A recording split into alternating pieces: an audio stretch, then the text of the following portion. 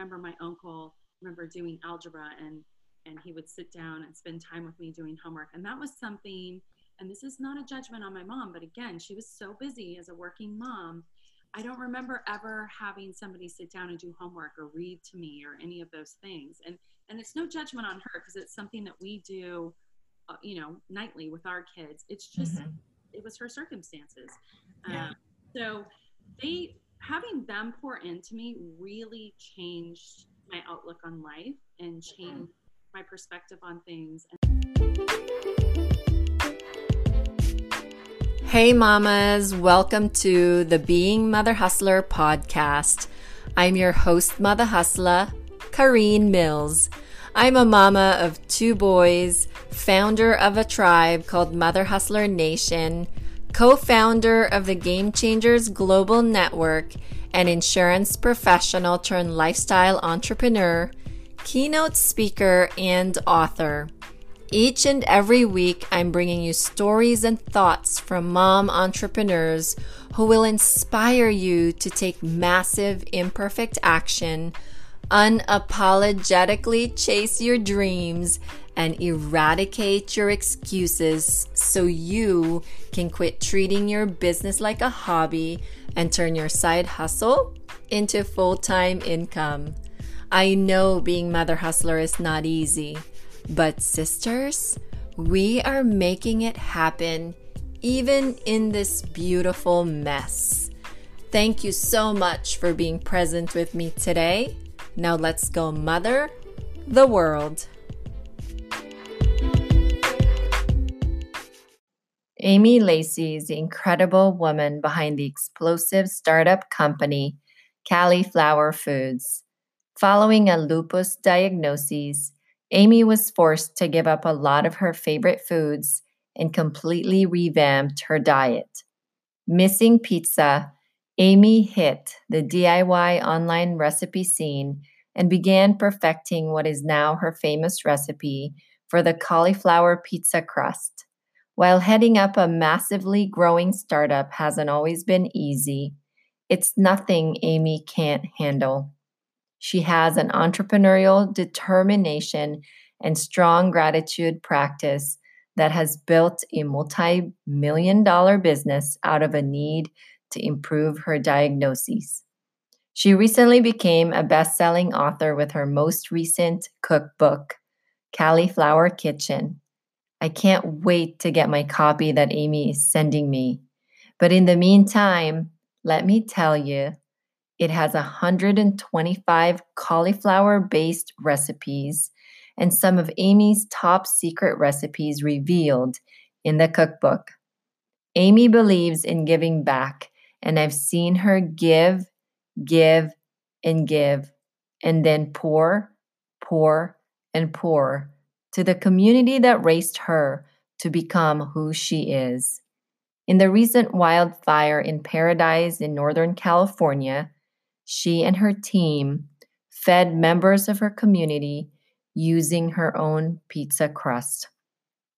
Who knew a DIY recipe could turn into something even greater than just a business venture, but a tool to feed those who need it the most? Amy's heart is bigger than big, and she continues to give back to 501c3 nonprofit organization, including my very own Woman of the Year campaign, benefiting the Leukemia and Lymphoma Society.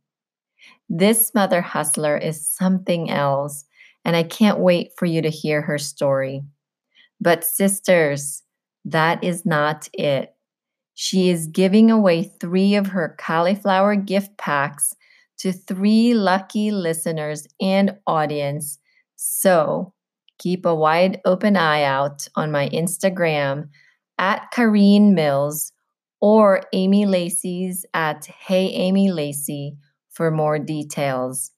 Without further ado, please help me in welcoming the Mother Hustler mothering the world this week, founder and CEO of Cauliflower Foods and best-selling author of the cookbook Cauliflower Kitchen, Amy Lacey.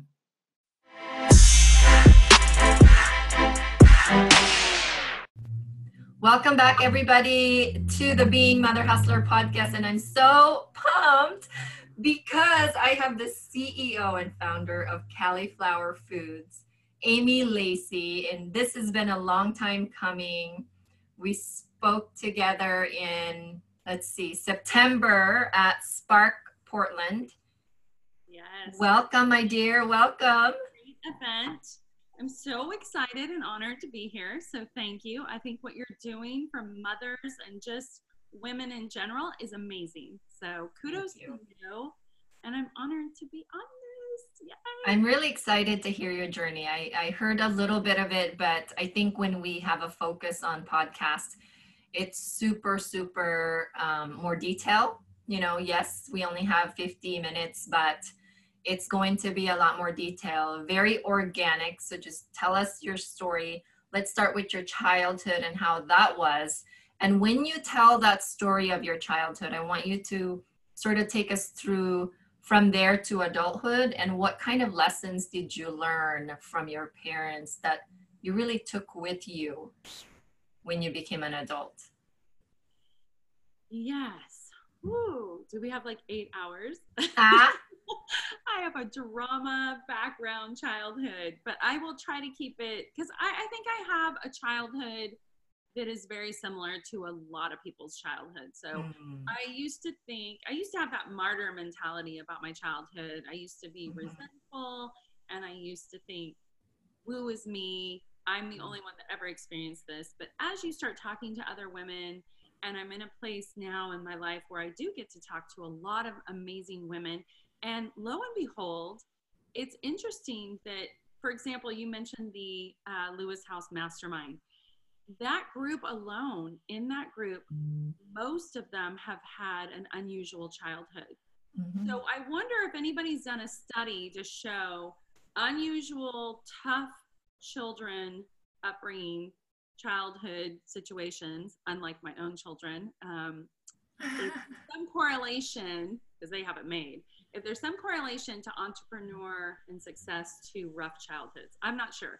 But I noticed in that mastermind, most people had struggled in some point and made a message out of their mess. And that's my big thing, is make a message out of your mess. So my biological father was an alcoholic, eventually drug addict. My mom left him at 2. And I praise my mom all the time for the strength that she had to leave him, because her parents were products of the Depression. So their attitude as far as supporting my mom to leave my dad was, you made your bed, you lay in it. And that's what my grandma said to my mom. And I love my grandma dearly. She's passed on, but you know, she grew up in this really tough time herself. So I don't blame her for that, but my mom had no support. So it was tough for those before my mom got remarried, it was really tough. And I didn't know as a child, she did a great job of protecting me of how poor we were. So my grandma used to make my clothes, and I have school pictures with culottes and little shirts with a big old A across the chest where my grandma embroidered. Like she loved to do embroidery, and she loved to make quilts. So she would monogram my clothing. It's so funny. Wow.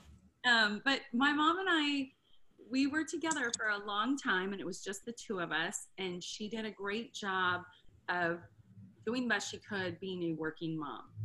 So often I talk about what I ate as a child, and I'll touch on that, and I won't elaborate too much, but a lot of times I had rice cereal.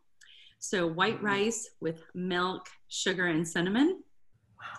We had a lot of hamburger patties and a lot of fish sticks, a lot of foods that I definitely probably wouldn't feed my kids at this point. I mean, we eat hamburgers, but I don't feed them a lot of that quick processed cheap food.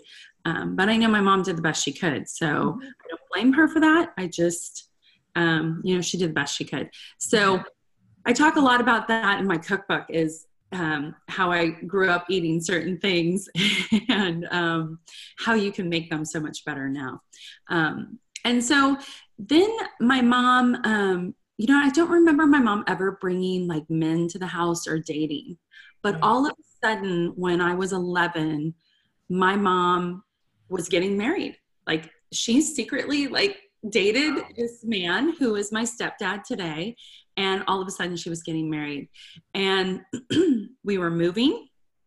I was changing schools and she was getting married. And so I became very, it's like I had all of her attention. And by the way, growing up, my dad would say he was going to show up and then he wouldn't. And I was that kid on the back porch waiting for my dad who never showed up. So I had a lot of insecurity issues. And yeah, so I was that dad. You know, I know I was warned that I should get tissue. I probably should have some tissue really quick because I'm getting to the part where it might be when I reflect on my teenage years. So hold on. Is that so bad that I didn't have it? You warned me in an email.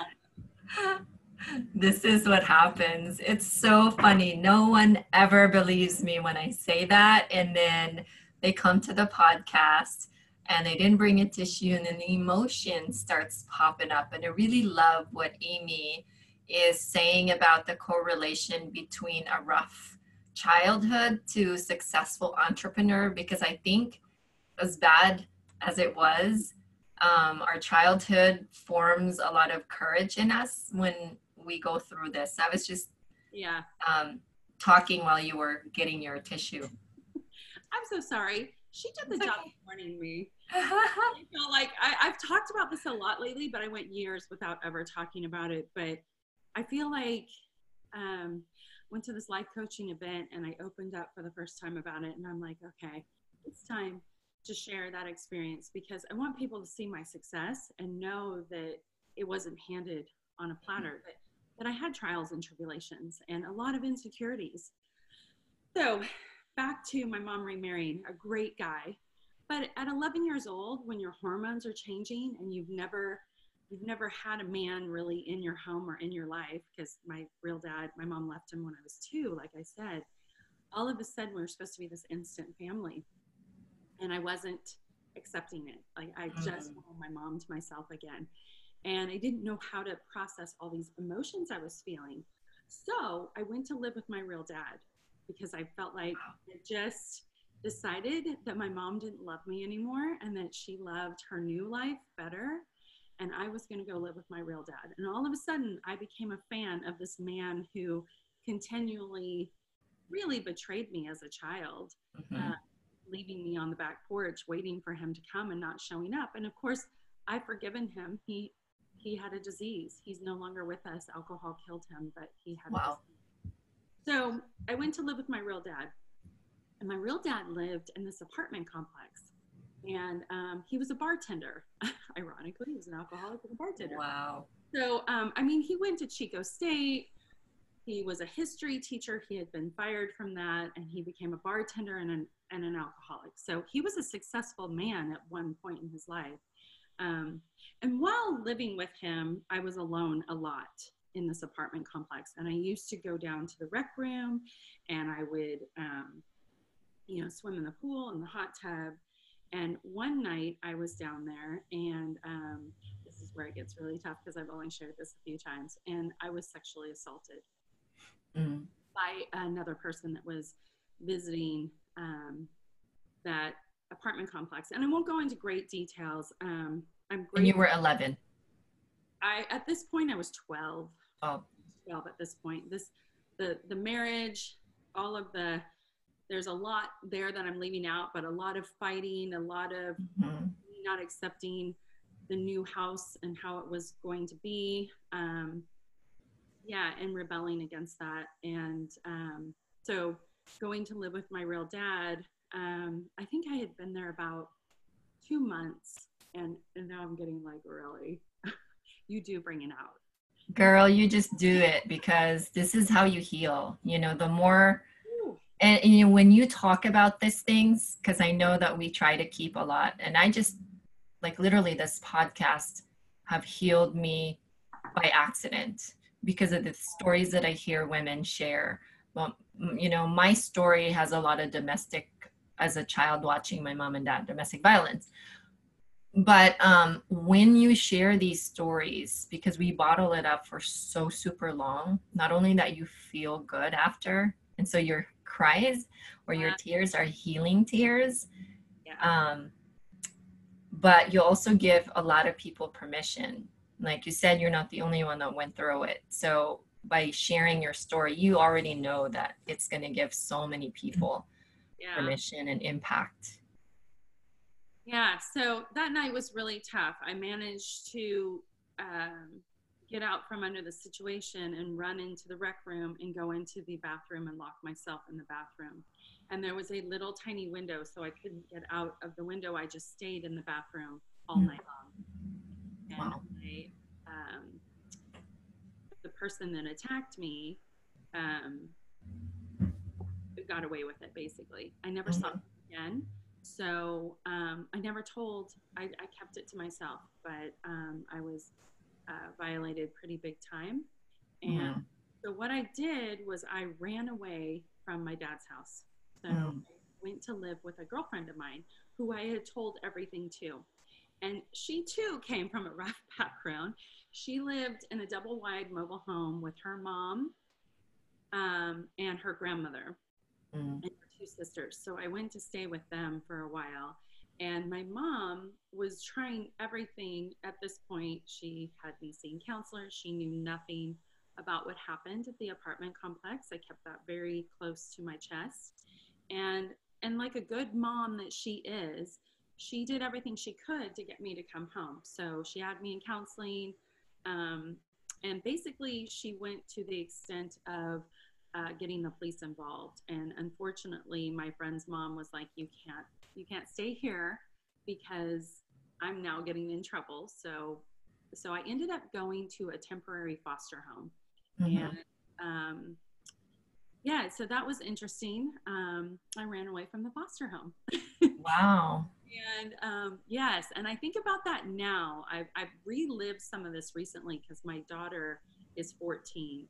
And Mhm. when she turned 12, I started feeling the feelings inside that I remember feeling back then. And of course, where I live today is where I grew up.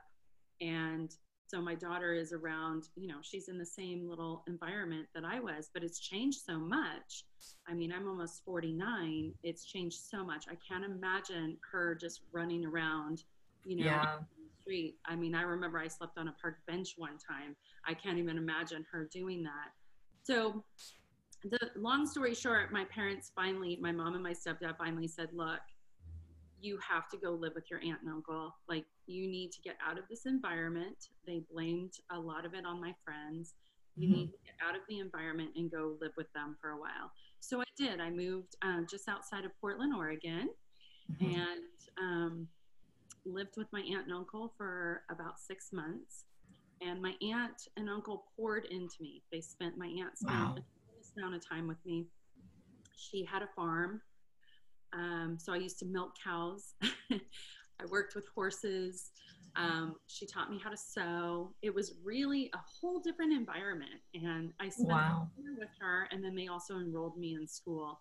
And I can remember my uncle remember doing algebra, and he would sit down and spend time with me doing homework. And that was something, and this is not a judgment on my mom, but again, she was so busy as a working mom. I don't remember ever having somebody sit down and do homework or read to me or any of those things. And it's no judgment on her because it's something that we do, nightly with our kids. It's just Mhm. it was her circumstances. Yeah. Um, so they having them pour into me really changed my outlook on life and Mhm. changed my perspective on things. And when I came back home, I I really just cleaned up my act. And I'm grateful that I never did drugs or I was never sexually promiscuous because maybe I Mhm. wouldn't be here today. So Mhm. often kids that run away from home end up on drugs or pregnant or prostitution. None of that came my way. I just was a lost child that I just was a lost teenager. I didn't feel loved. And I share a lot of stories with my kids now because I want them to know, I don't know how I graduated from junior high.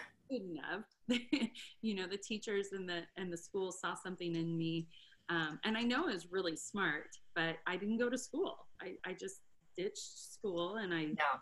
I ditched life in general for a couple of years. Mm. That is Wow. my childhood, was rough from the age of 11 till about 14. Very, very Wow. rough. What is it in that childhood that you take with you now as, well, you know, you're an entrepreneur, you're a CEO, you've built this amazing multi-million-dollar company that is still like you haven't even scratched the surface because the potential in your company is so huge. So what, and it's interesting how you said about the correlation between successful entrepreneurs and a rough childhood. And this is why exactly I want everybody to share their childhood in every single guest of mine, because I truly believe there is a correlation. In every person that I talk to, when I have them paint the picture of their childhood, and you know, as myself too, and like you, I went through a patch where I was a black sheep. You know, like I think we just go through that because we are seeking for something. Because Yeah. as a child, we didn't have something that we were seeking for, something that sometimes it leads us in the wrong path. So, what is it in those hard, tough, runaway moments that you think you can now, not only as a parent, by the way, because I know I parent very differently than my parents because I didn't want to do the bad things that they did, but I also want to apply the good things that they also brought to me in my life into my kids. So, talk about what you learned through that, and talk about what you learned from your own mother that you now use and apply as a mom as well. Absolutely. So 100%, I believe my childhood has contributed to the success of this business. And I Mhm. say that because my mom, my grandmother, they're survivors. My mom's a survivor. I mean, she's a tough person and she works hard and she knows what she wants and she goes after it. And my grandmother was the same way. I mean, I like to say that I broke the chain of abuse because I have a wonderful husband who is a Mhm. phenomenal father who came from a very different background. And next month we'll have been married 21 years and we have 3 children. Wow. And he's Congratulations. phenomenal. He's nothing like my dad and nothing Mhm. like my mom's dad. So when I say my mom taught me how to be a survivor, she grew up with her dad was physically abusive to my grandmother, and in a time where you didn't have divorce and you didn't leave, my grandmother Mhm. left with 3 girls. My mom has 2 sisters, and so my mom saw my grandmother survive, and they were homeless for a while. They lived in a car, and my mom was, went to school and she was a cheerleader. She did very well. She got straight A's. I mean, nobody knew what was going on behind the scenes. You didn't talk about it back then. You didn't talk about things like that. And then I too was a survivor. And watching my mom survive, leaving my dad. I know that wasn't easy because he back then he was a history teacher. He had the financial means to support her, and she had this baby, this little girl, and she chose to leave because she could see that after he was done with his day job, he was getting drunk, and she didn't want to be a part of that. And so she taught me that survival mode, and I think that's, I survived through those childhood years. There's been a lot of things post childhood in my life that I've survived and moved forward. And I think the other thing is that my mom has always taught me that no means no to a man. No means no, yes means yes. But also to an opportunity of something that you want, no means next opportunity. So Mm. when I say no, there are different ways to say no, and that's kind of confusing probably, but let me reiterate. When I say no to somebody, as a teenager, no, you cannot, I will not do that. That means no, or no, I will not try that drug. That means no, or no, I will not drink alcohol. That means no.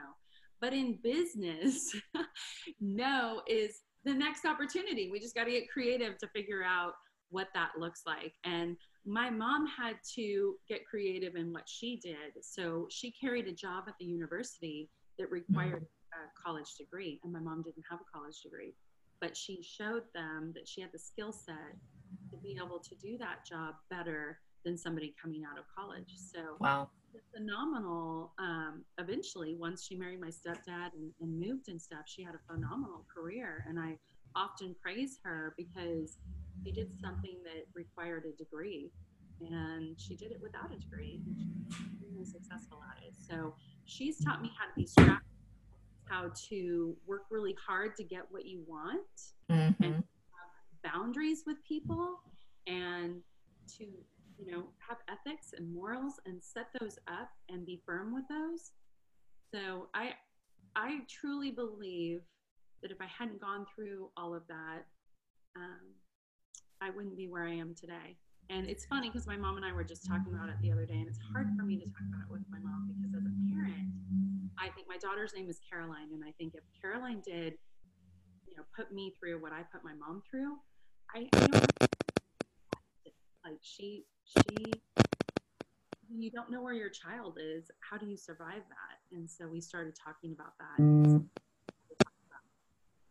Wow, that is amazing. And your mom has a lot of things in common with my mom. And unfortunately, with my mom, every generation has a different set of issues. And I think that your mom's generation, we're starting to, which is my mom's generation as well, starting to really wake up to the reality of if this husband is not going to take care of or care for me, then I need to leave. And having the strength to do that, even though the elders were telling her or advising her against it or not supporting her decision, because that's what my mom had. My mom only had a mentor who's my grandma, my dad's mom, which is even tougher. And my mom grew up in a really poverty-stricken area in the Philippines, and she had no high school education, so she also did not have a lot of options. And that's why with the way that I run my life, and which hurts a lot of relationships too, is that I'll never depend on a man, and I'm always chasing my dreams, and I don't care what other people think, including my husband or my partner or whatever. And it hurts. It's good and bad because I'm so driven that I just go, and I forget that I have a husband to talk to before making a decision. And I think a lot of us just gets all those from watching our parents. But kudos to your mom for actually making a move that is so bold, you know, and showing you an example. And I think my mom showed us her strength very differently, and your mom showed her strength very differently, and both have a lot of strength. So I'm so glad we're talking about our mom, because the other thing too that I love about my podcast is the mission has become two. One is to validate people like you and me who's had rough childhood, and to validate women that wants, or moms who wants to be an entrepreneur and go for their dreams, and not sacrificing that through motherhood, and not sacrificing motherhood through their dreams, which is vice versa. And also for foster kids that don't have moms, to be able to plug into a podcast and get a hold of something like this, to hear other moms. What are moms like, Yeah, definitely. It's interesting too because I have two boys and a daughter, and all three of them are so supportive of this business, and they're so proud. And my husband is very supportive. And I'm gone a lot since the cookbook, especially.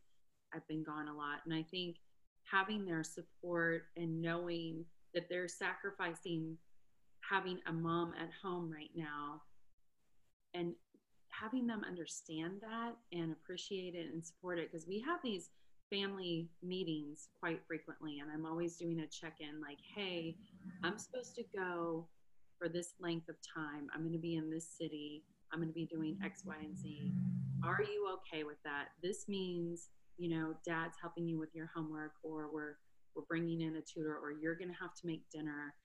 Can you do that? Are you okay with that? And they're very supportive. So I'm always checking in to make sure. And then the other thing is, I was a stay-at-home mom. I had an online business, but everything I did was from at home. And when the kids Wow. school, when the two older ones were in school, I was room mom. I was at the school all the time. I went from that to running a business and being gone all the time, and their dad taking my place and cutting back in his own career to be a bigger presence in their lives Mm. at a time when they're teenagers. I think it's awesome because I never really had that, and so I think it's incredible. And I'm so glad that Caroline gets to have, and James and Grant gets to have a dad so involved in their lives, to the point where he's like, making them dinner, doing homework, some of the things that moms typically do, going on their field trips. That's another Mm-hmm. thing doing. And I think it's super cool because it's not like I have never done that. I've been there, I've done that. It's Mm-hmm. a time where I'm not the one doing that. And we've always said, Jim and I have always said, we have the means for me to stay home. And now we have the means for Jim to stay home, if so be it, that we would never have a nanny. And there's no judgment on people that have nannies. I do not judge at all. But we've always said that one of us would be home. And so Mm-hmm. it's kind of cool that it's flipped and he is willing to do it. And the thing is, he worked really hard to get to where he is in his career. He's a physician, so he went through medical school and residency and internship, and he's dedicated years of his life to get to where he is. So to have him literally sit down with me and say, Amy, let's do this. I'm okay to cut back and be a dad so that we can do this other thing. And Mm-hmm. it's awesome. It's Mm-hmm. so cool to have that kind of support, and it's Yeah. rare. I think it's rare. I love it because a lot of women are rising above the entrepreneurial world. And I think and I know that before it used to be there's always a woman behind a man's success. But seriously, the guys are stepping up to the plate. And my husband is the same way as Jim. And it's funny because we're so parallel. Like when I started my insurance practice, it was in '08, which my dad always says, you always do everything crazy, you know? And my husband got laid off from his job. We were going to depend on his income. And that was like a double struggle for both of us. And he's a man's man, probably like Jim. And for a man's man to stay home, it's a huge ego zapper, you know?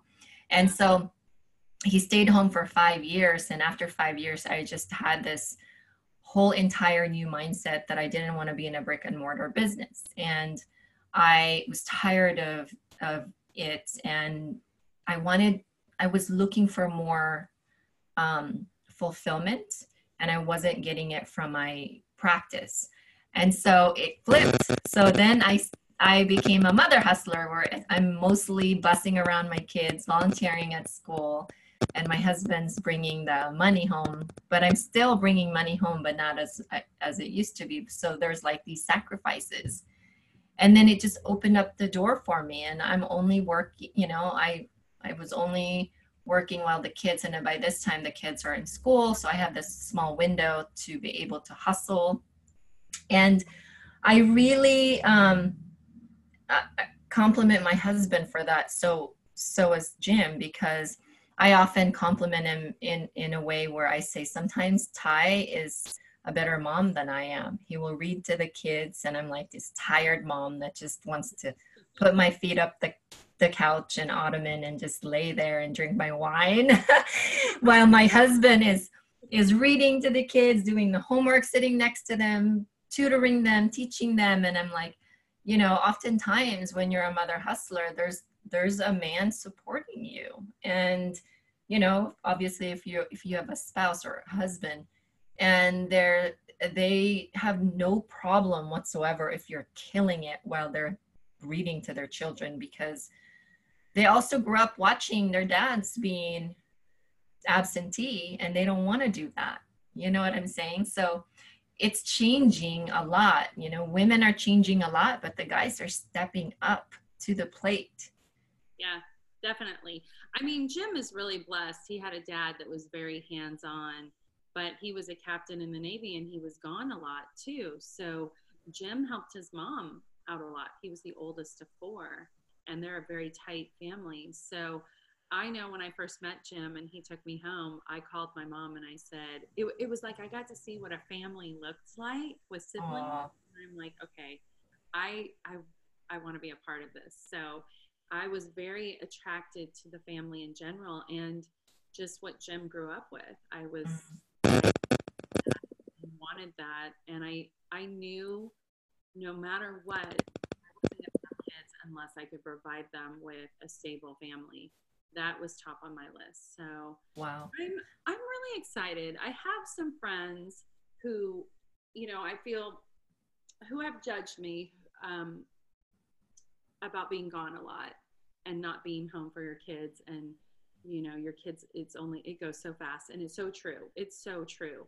And so the advice I give, and the one that I take for myself, is one, I'm really excited that the kids get to see everything that's happening, and they know how hard I work. They know that sometimes I'm up at 3 a.m, a lot of times, and that I'm going to bed late, and it's a short-term sacrifice for long-term results. But and I want to be that example to them, and their dad's that example. His example is work hard in school, get good grades, and it opens doors for you. And my example is be scrappy, work hard, and you can accomplish anything you desire. If you put your mind to it and manifest it, you can do it. And so where was I going with that? Well, your business now is just like, you're just a rock star. So tell. Well, I know where I was going with it, because I was talking about being judged. So when I'm home and I've been on trips, or when I know I'm carving out time, and I'm very specific with my time now, like I'm very intentional. I carve out specific times, and it sounds crazy to say I'm carving out time for my kids. Like that should just be an automatic thing. It almost sounds like a cold mom. But the reality is, when I carve out time, which is when I'm home every day, I will carve out specific intentional time. You put the phone away, you put the computer away, you do what they want on their level. So I'm not the parent, and I'm trying not to be the parent. My kids would probably argue this, that is yelling at them about playing video games. I'm trying to be the one that says, hey, okay, your homework's done, your chores are done, let's play it together. And I'm wanting to learn their video games, so I can be present in their life at their level and what they want, and be very intentional about the time. So it's taken me a while to get there. I'm working off my phone, as so many people are, and it's frustrating for them to come in and try to tell you about your day, and you're in the middle, or their day, and you're in the middle on your phone. I know. So I'm very intentional about the time that I spend with them. And we've always done Friday family game night. And if it's not Friday night, it'll be Saturday night, sometime during the weekend, where we are just present and playing what they want to play. And so with those times that we have, that takes, it just means so much. And it's better than just being at home present, but not really involved. Yeah. Yeah, you're not engaged. You're just physically there, but you're not engaged with them. Mine, like, this is how I know I'm on my phone so much. So I changed my ways, because my little Taylor, my 9-year-old, said, Mom, you love your phone more than you love Caden. And Caden's my oldest, but Caden is in puberty, and he doesn't want to hang out with me as much as the little one. So the little one, I lay with him for about 15 to 20 minutes before. And it's a tuck in time, but it's really not. And Mom just lays there with him, and we talk about life and what he wants to talk about, and no phone, no nothing. But I also give him permission, and I say, I need to give you guys permission, because Mom can get in the zone of her work. And if I'm in my phone too much, you need to call me out on my crap, because Mom is not perfect. And I tell my kids, like, I make a lot of mistakes. And also you have to communicate that to your kids, that you're just not perfect. And it's okay for them to speak up and ask for it, and ask for my time. And if the time is not enough that I spend with you, you need to say, can we do a little more? Like, you have to demand it, because you deserve it. Yeah. And so, and I have non-negotiables like you. And my kids, like you said, you put them in you carve time out, and mine are mostly non-negotiable. I have non-negotiable. When I pick them up, I don't do my phone. We go to the playground, we talk about day and all that good stuff. So I'm so glad I'm not the only one. Yes. Now that is having a 16-year-old that's soon to drive. I have been very intentional about not getting on my phone. So it's really important to set that example, in particular with the phone, um, because pretty soon they're going to be driving and they'll be texting or talking. And I've seen some horrendous accidents now with Yes.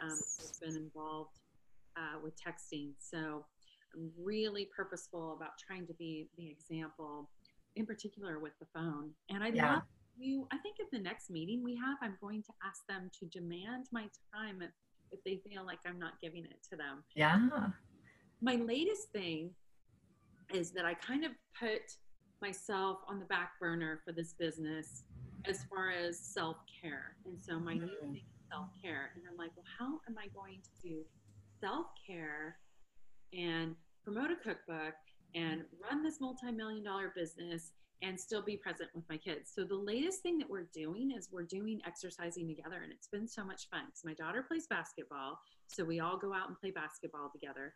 They were on swim team, so we're actually, because it's winter for us still, it's still so cold here. We're going to join a gym with an indoor pool so we can all swim together. So I'm finding that if I can combine my exercise and my self-care with them involved as well, it's great because for timing, there's only so much Yeah. time. You can integrate it. So like talk about the balance, because I think a lot of moms come to me and ask me, how do you, because they see social media, I've got my kids and hustling, I'm doing all this, I'm doing podcasts, like how do you do all that? Like how do you find the balance to do all that? And I just always say, girl, there's no balance, you you just, like, the faster you can absorb that information and capture that there is no such thing as balance. Because if you think about it, if you think of a gymnast that's balancing on the balance beam, they're still moving. Like in order to balance, you have to move around. And like you can, I said there's just life work integration sometimes, or self-care and family integration, which exactly what you're doing. You're integrating two things so that you can save time, and you can do both at the same time, which is phenomenal that you're starting to like really figure that out. And you're also aware with self-care, because I know you have some health stuff going on, and you shared that at Spark. So I know, but the health stuff that you have is almost like an asset to you, because even though it's um, such an ironic thing to say, because that is what birthed your business. So tell Yeah. us how Cauliflower came about. So, and it's interesting because, well, I'll tell you, I was diagnosed with an autoimmune. It's kind of a cluster mess of a situation that happened. But basically, surgeries, I ended up getting a pulmonary embolism. We were looking for why, if I had a clotting disorder, why I ended up with the PE. And I had been getting rashes, but I had been treating it with steroids. We lived in the canyon at the time. I thought I was getting poison oak we had two golden retrievers. I figured they were um, giving me poison oak. Wasn't sure how it was getting on my chest because I don't rub up against my dogs, but I was like, whatever, I have poison oak. We're treating it. And then lo and behold, when I was diagnosed with connective tissue disorder, it all made sense why the rashes were there. So I was put on a drug called Plaquenil, and I was also put on Coumadin, and I was going to or warfarin. I was going to the Coumadin clinic 3 days a week. And it was just no way to live my life. And you talk about not being able to be present with your kids when you're really sick. That's why self-care is so important. I don't care how busy you are or what kind of business you're running. You've got to have self-care, because I mean, if you fall apart and it happens like that, you're no good to anybody. So that's where I'm at now, where I have to be very intentional about self-care. So yes, I was diagnosed and I was on these horrific drugs, and I actually was basically bedridden for about 9 months, gained a ton of weight. And so when I came off of that and I was on these drugs, I did what everybody does when they're diagnosed with something. You go to the internet And I started researching ways to better myself or try to get myself off of these medications.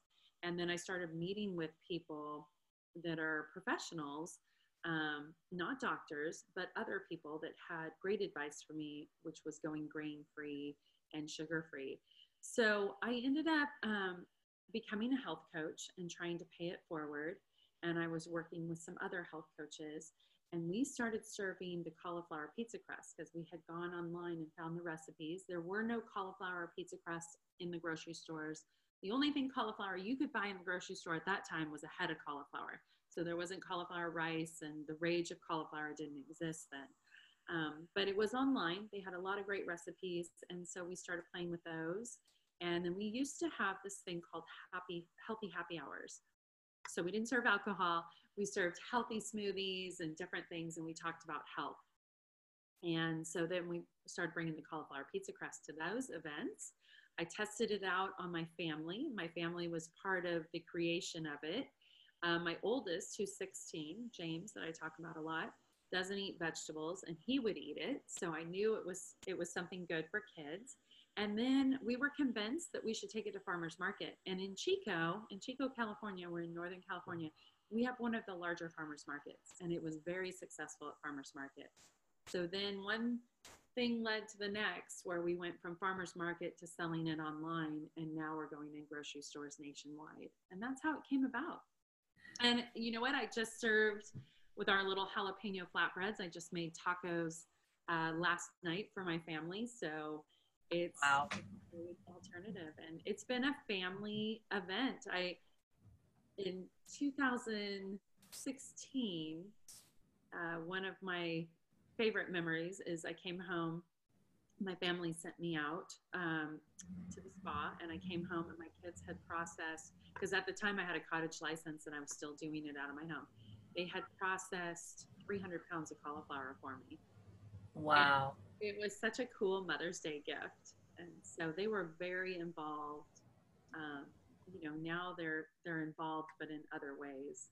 They're not helping me manufacture it. That's for sure. That's amazing. Congratulations on all your success with that, because so Rachel O'Rourke, who I interviewed here on episode 14, used to work with you, and she brought me a box of it, and it was delicious, like so yummy. So I'm so glad it's going into grocery stores, and hopefully you guys get a Costco contract as well. You never know. If that's but you never know. Yeah, Rachel was one of my health coaches early on, and she was the perfect health coach because she was doing bodybuilding, and she knew a lot about nutrition. And I'm sure she told her story. I mean, she went through a transformation of what it's like to eat as a bodybuilder, and it's not always healthy. She was a great health coach, and so it was natural for me to want to bring her on to Cali Flower Foods and help us. And then she wanted to do her own thing, and she's doing phenomenal, and she's helping so many women. So awesome. Sad for her to leave us, but we understood it, and we're okay. I'm happy for her to help. Yeah. So I read something that I resonated with me, that you almost said about the same thing that Michelle Obama said about I'm a very good professional because I'm a very good mother, and I'm caring when I'm in my profession, and I'm a very good mother because I'm chasing my professional dreams, and that gives my kids the model to show them that a woman can do whatever she whatever she wants or whatever she puts her mind to. Like, I love how she integrated both sides. And like, when I read that, I'm like, oh, that's such a mother hustler phrase right there, Yes. Yes. So amazing.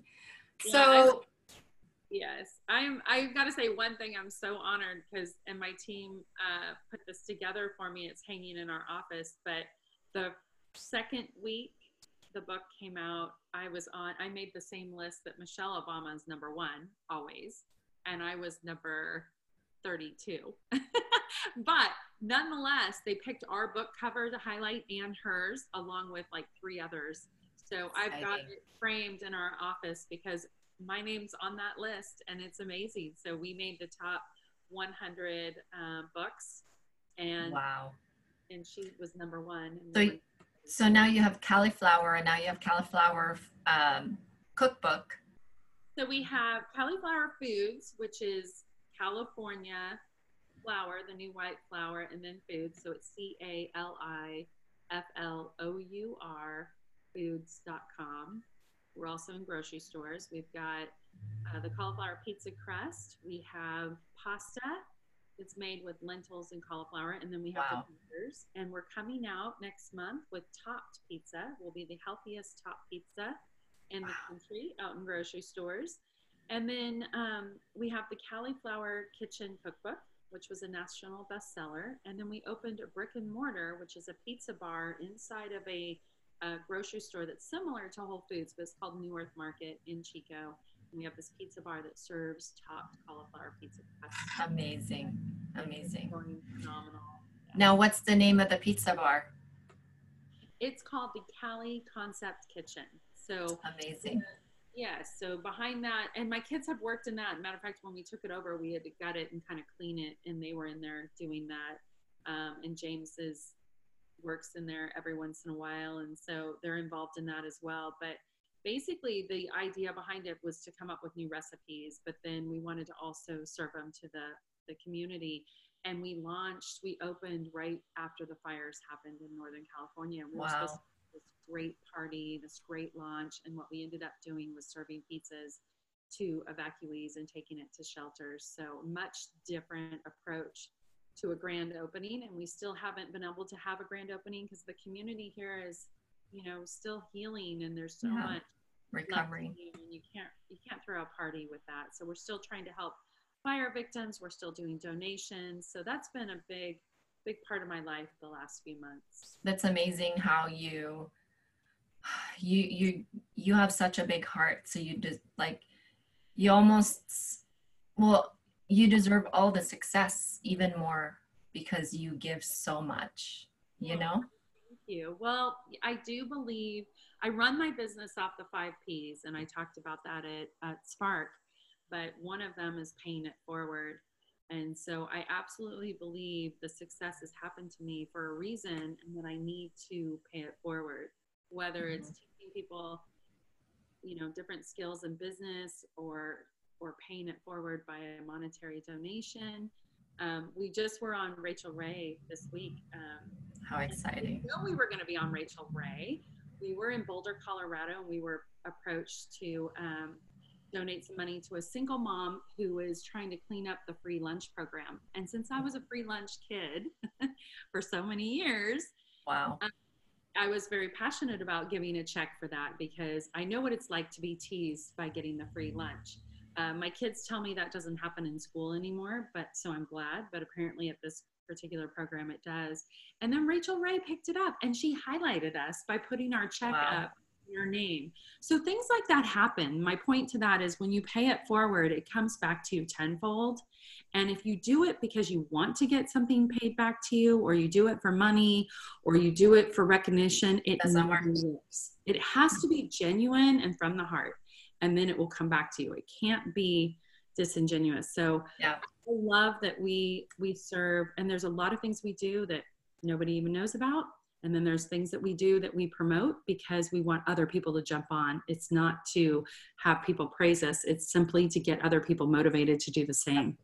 Yeah. And also creates awareness about who you're giving to, especially when they need the publicity because they are just not getting enough funding, but their purpose is super either near and dear to your heart or something that'll make a huge impact, bigger than yourself, bigger than your company. It's always bigger than us, So what is your message to your kids if they were to listen to this? Ooh, my message to my kids. Well, I would want to remind them of the 5 P's that we stand for, which is surrounding ourselves with people that are like-minded, that have the same value system that we do, that we can learn from, that we can teach. The paying it forward, the serving, always doing it from the heart, never doing it to try to get something back in return, but to truly, genuinely care. Um, to be passionate about their dreams, not to feel like, I mean, everything, anything's possible. So not to, think that they can't do something because it seems too far fetched, but keep that passion alive about your dreams, and you can manifest, and you can pray, and you can create a life that you accomplish your dreams in. I truly believe that. I'm living proof of that.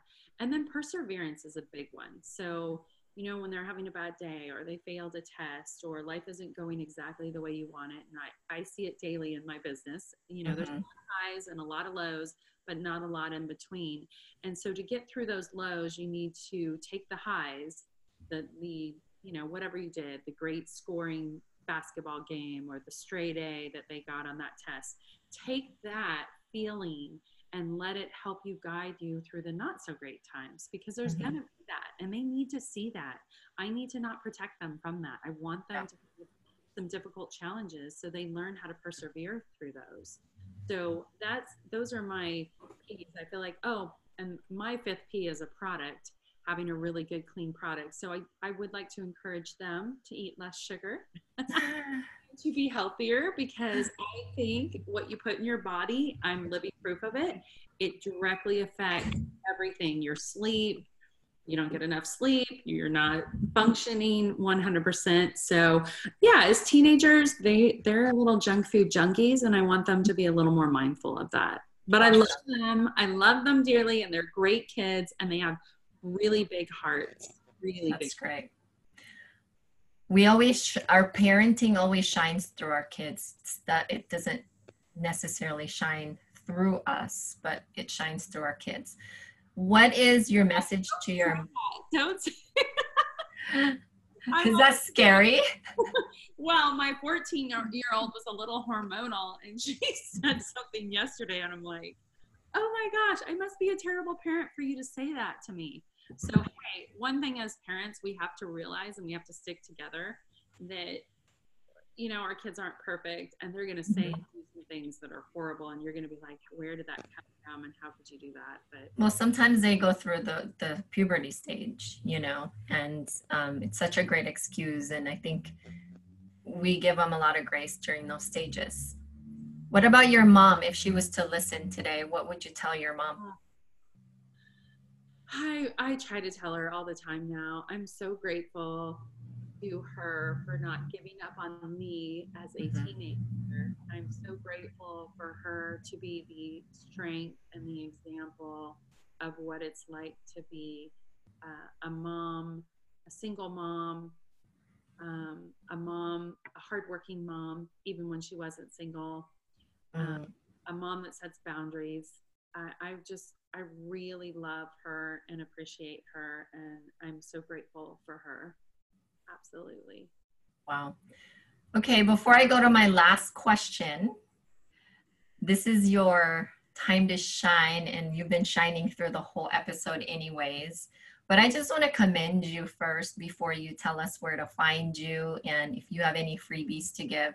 Commend you for just going and chasing for your dreams, regardless of your health situation, because, then that's probably fulfilling you and making you a lot healthier, because you're going through the pursuit and you are super successful. Many of us look up to you.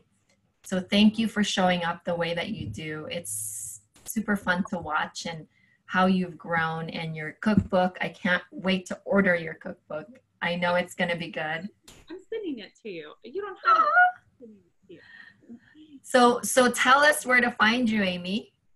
So the cookbook is everywhere books are sold. So I'm proud to say that. It is even in grocery stores now. Not every grocery store, but a lot of grocery stores.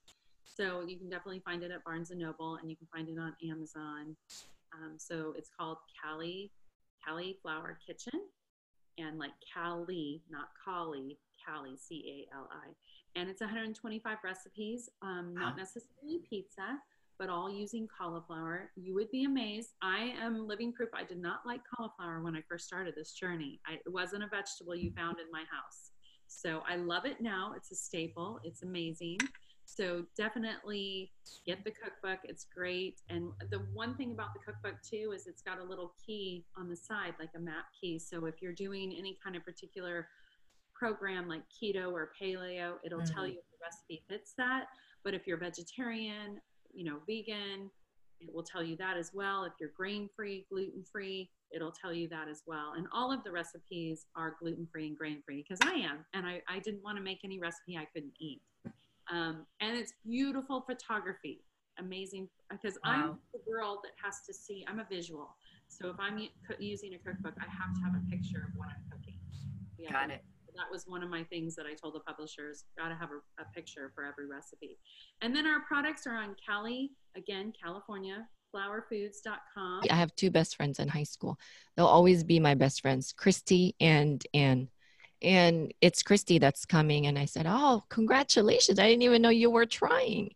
So she's coming for a teaching feature. I didn't know you started teaching. And she said, I haven't, but I got this, but I have the credentials, because we all have, really good. I have the credentials to teach. So whatever you can find, like loophole to get. And so I'm like, you go, girl. I'm so proud of you. And you don't really are. And she's saying like, you really inspire me, even though you're a mom.